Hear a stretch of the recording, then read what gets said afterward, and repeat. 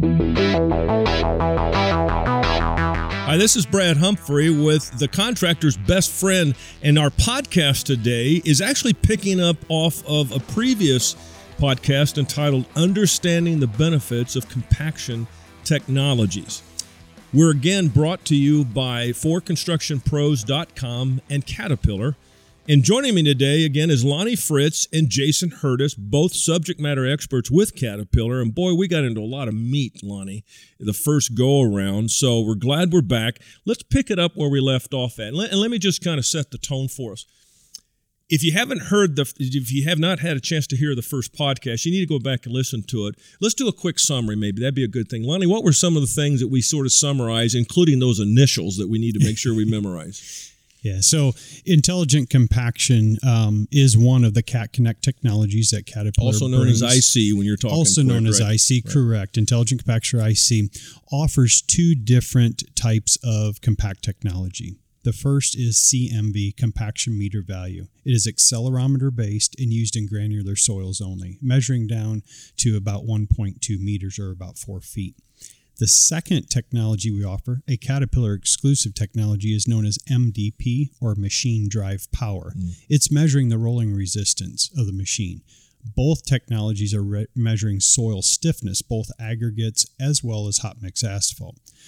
So again, energy based on MDP. I like to compare it to a wheelbarrow. Right. Yeah. The rolling resistance. That's a great of a illustration. Across. Give us a quick Reader's Digest. That was a great one. Good illustration. Yeah. So comparing pushing a loaded wheelbarrow across the grass until you get around to the front and you're up on that concrete driveway, your rolling resistance goes down. Right. That's exactly what we're measuring off of our pad foot compactors or smooth drum compactors, and even our tamping foot compactors like the 815 and 825. Okay. This podcast, I really want us to help the contractors dig down a little deeper, because this to me, the technology is awesome, but there's a cost associated with it, and there's the right time to do this type of thing. I guess a couple of things. Why should a contractor consider this technology? And you've given some good things in the first, so I don't want us just to repeat what we had in our earlier podcast. But then how do you get into this thing? I mean, do you add this equipment on? Do you need to look at a new piece of equipment? Because that's got dollars written on it for a lot of contractors. How would you advise them to look at this? Sure.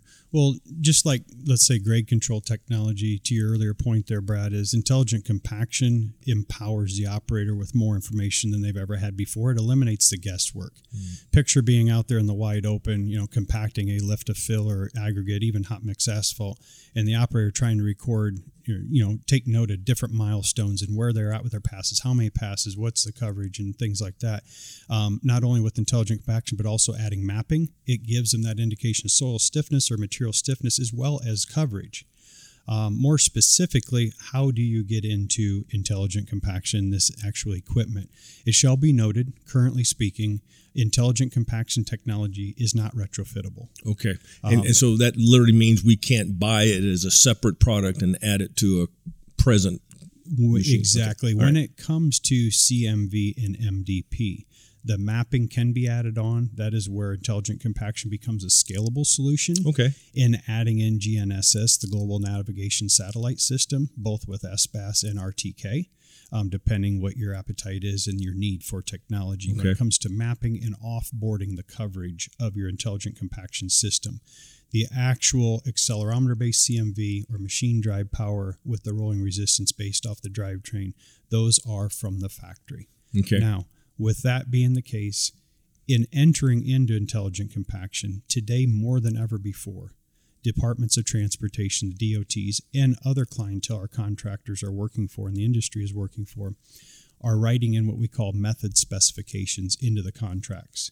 It says you shall use intelligent compaction. It was just a matter of time, wasn't it? It was just a matter of time. And I have different maps that show this, that more and more states are requiring intelligent compaction because they have seen the value over the recent years, the quality that comes from it. And with the quality of product going down during construction, that leads to what? Longevity. It is giving us, the taxpayers, more bang for our buck. Exactly. And seeing roads last longer.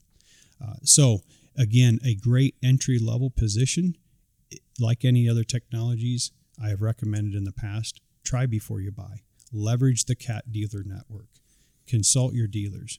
Ask for machines for a demonstration. Ask if you can try before you buy, and get those machines out on your job site. See if you can implement those into your process. Get the results back from your employees. Hear what their voice is, and try to further implement and take advantage of all the benefits that intelligent compaction can bring your firm. Yeah, and let me interrupt you just for a quick moment. Those of you who are listening, if you haven't seen it, there is a podcast that the three of us talked exclusively about the difference between leasing, purchasing, renting, that kind of thing. Mm-hmm. And that got a lot of attention, I think, and you guys did a knockout job on that. So I don't want to repeat that, but I just wanted the listener to know we do have an educational podcast on that, some of the advantages of leasing. Mm-hmm. So and I think, Jason, you mentioned earlier maybe that this offline, that leasing this equipment just to try it out might be the way to go, or in fact to use it per job. Yeah, I would, especially in the quarry and aggregate industry. I mean, you build a haul road, once every 5 years, and then it's maintenance. I definitely wouldn't put this asset in my fleet, nor would I recommend that to a customer. But if you're building a haul road, go rent the machine with IC on it, or lease it for the period of time. Do your job. You're going to get all the benefits for the next 5, 10, 15 years of that, but you don't actually own that asset because you're not going to get the utilization of it in our segment anyway compared to heavy highway or construction. Yeah, and that's why I like, that's why I like Caterpillar. That's why a lot of contractors like Caterpillar. The fact that they'll work with you on those, they know the reality of what these contractors are doing. So I think that's an awesome piece of advice for you on that. One of the things, and you were alluding to this, so I want you to pick it up. Just give me a little bit of a time to swallow there for a moment, Lonnie. Federal, state, local, there's a lot of compliance issues. You already mentioned they're putting it in their regs, their specifications, those kind of things. It's not just beginning to happen. It is going on right now across the country. So when does the contractor, when do they start making those tough decisions on investment into this type of technology? And if not now, what do you see on the horizon? It's not going to get any easier, right? Correct. As technology continues to evolve, and there's more and more levers for the DOTs, the client, to pull to get, again, a better ROI on their investment, they have the upper hand on the industry where they can dictate, per se, in the method specifications to write them in. The contractor has to decide, am I going to play or not? This is what is being required of the industry. Am I going to up my game? And am I going to be an adopter of technology, or am I going to try to survive using traditional and older ways and processes? So again, it's really both as an OEM standpoint and the clientele standpoint, or the customers or contractors work for, it tends to force their hand in adopting technology and really getting on to this new era we are in. I want to take a little different spin on this. We're going to try to record a podcast for the listeners on education for employees, that type of thing. We got so many, it's been a lot said about the millennials. I think we had at least one or two podcasts on that also was received real well. So I don't want to go back and repeat that. But I'm thinking of some of the old-time compaction guys, roller guys. I don't see them with the screen attached to their equipment really getting into that. But what opportunities does that open up for the contractor for the next generation of workers coming in? What's on that screen? Because right now, the information coming from the technology is appearing on that screen, correct? Correct. Take us through that a little bit. What will they be reading from the screen? So a couple different things they can read from the screen depending how the machine's configured. First of all, whether it be CMV or MDP, compaction meter value or machine drive power respectively, is they're actually getting a readout of the soil stiffness. Okay, and that's correlated back with the nuclear density gauge or the other field testing processes. Gotcha. For example, if I'm looking for 95% and on my readout I'm receiving a 135, the operator now has on the display that readout. So if I'm 135 or greater in this little example I've drafted up here for us, then I know that everything underneath of me has received compaction, is at the specification. You mentioned how it was yesterday versus how it is today. Right. Yesterday, I was trying to feel how my machine was bogging down. I was listening to the engine. I was going by the feel in the seat to say, I've kind of walked out of that after 8 passes. I think I've reached density. It looks pretty good. I don't have the creases anymore. I don't have the dimples from the pad foot roller anymore. Now we have taken a lot of that reliability out of the operator, that responsibility, I should say, and really put it more onto the technology. You tell me how well I'm doing. As far as when we get to mapping, it also is not, did I split my passes? Did I stop at this cone or this barrel, to compact this 100 feet? I look at the map. If I have the map set up red, yellow, green, right, and once I have achieved coverage and the compaction target, I have painted my map green. We haven't talked about machine-to-machine communication, but there's usually more than one compactor, especially in asphalt compaction, on the mat, and the machines will communicate. So if I am the breakdown roller or the intermediate, or in a 3-roller train, the finish roller, I know where compaction is in coverage based on the map that each of these machines is sharing. So now we are working as a system, as a unit, driving efficiency, productivity, and obviously profitability, leading to quality and a greater ROI. Well, I appreciate you sharing that, because I know one of my clients, multiple rollers out on a particular job, and it was amazing.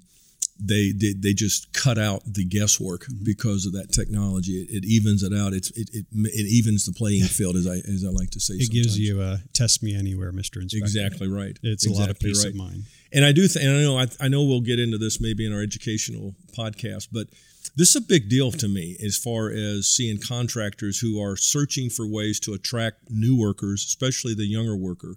And for a lot of these young men and women, this is a super opportunity to use even their technology knowledge, whether it's just playing games on a iPad or whatever the case may be, because they're going to be, but they got to know a little bit about how to read those numbers and that type of thing. Absolutely. Yeah. When they see a digital display, it really is enticing to the younger workforce today. Right. They come to work with one in their hand, and when they can jump into their office being a compactor and have the same type of experience and user experience throughout the day, it's pretty exciting for them. Plus, they're helping shape America and create a better earth. Then it cuts out the risk for the contractor as well. I mean, you can put a newer operator in there that doesn't have the other CMV technology, the cheek meter value of achieving compaction, and you can put an inexperienced operator in there, and they can get you the compaction because you can basically monitor them and follow them and know that they're doing a good job, and it'll help with the training curves. I think it's awesome.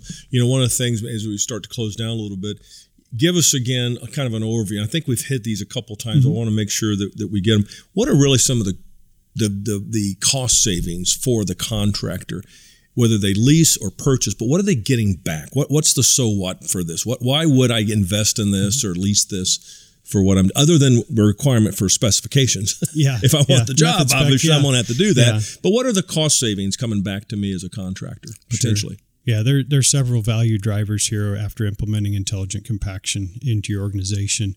One is fewer man hours. You're cutting down up to about 75% of the passes you are making. It's also reducing the required testing. It's driving down fuel usage. It's driving down the labor cost. It's reducing machine wear because I am compacting using the optimum number of passes. The misnomer is the more passes I run, the better my compaction is going to be. Anybody familiar with the growth curve? You top out. You reach the apex of the curve and you fall down the other side of the compaction scale as you start to degrade the aggregate or break apart those particles in a lift of soil. So several values there. Just empowering the operator again, driving efficiency, driving those productivity. Again, in its overall machine utilization, it's freeing up those assets to go on and do other work. You may be running 12 passes in a 6-pass scenario, running 2 compactors versus 1 compactor being able to handle the spreading or the actual material laydown. So again, quality goes unsaid. There's benefits to both sides, the contractor and their client. Sure, and the fuel savings. I mean, we haven't even, those things that we sometimes forget about. One of the other thoughts that came to my mind, I know we've mentioned this before perhaps, but getting jobs done early more and more, especially for state jobs. I've noticed a lot of our contractors that have state jobs, they do have bonus incentives to finish a bit early. So my gosh, if you're able to knock out the quality one time versus having to go back 2 or 3 times because we're messing up, which is a lean issue, it can help the contractor as well. And that's a huge value driver to intelligent compaction is just what you said there, Brad, is schedules are tighter now than ever before, and budgets go hand in hand with those expedited schedules, is eliminating rework. If I can eliminate rework by understanding what is this lift, where's the compaction of this lift, I'm reducing or eliminating material overruns and the opportunity of having to come back and rework, which is also holding up the next process. If I'm back here digging up soft areas of aggregate base course, what is being held up? The paving train. Right. Okay. Or if I'm back here milling up hot mix asphalt that I put down that did not meet the density requirements after the material was cored and sent to the lab, I'm milling it back up.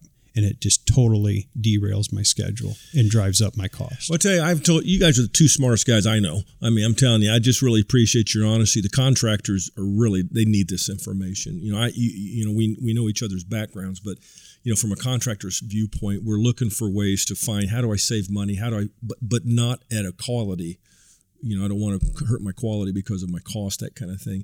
Hey, this has been a great way to finish this topic out. This is Brad Humphrey again. And again, this podcast has been presented to you and sponsored by forconstructionpros.com and Caterpillar. And I've had with me today Lonnie Fritz and Jason Hurtis. These guys are the subject matter experts. That's why they're here. And so we really appreciate their help. For other information about certainly Caterpillar's webinars, you need to go online to find that out. As a part of the Contractor's Best Friend, we're always welcoming anyone who'd like to come in and listen to some of our podcasts and that type of thing. So anyway, hey, use the information you've listened to today. Use it, make it work for you. Have a great day, and best of luck to you.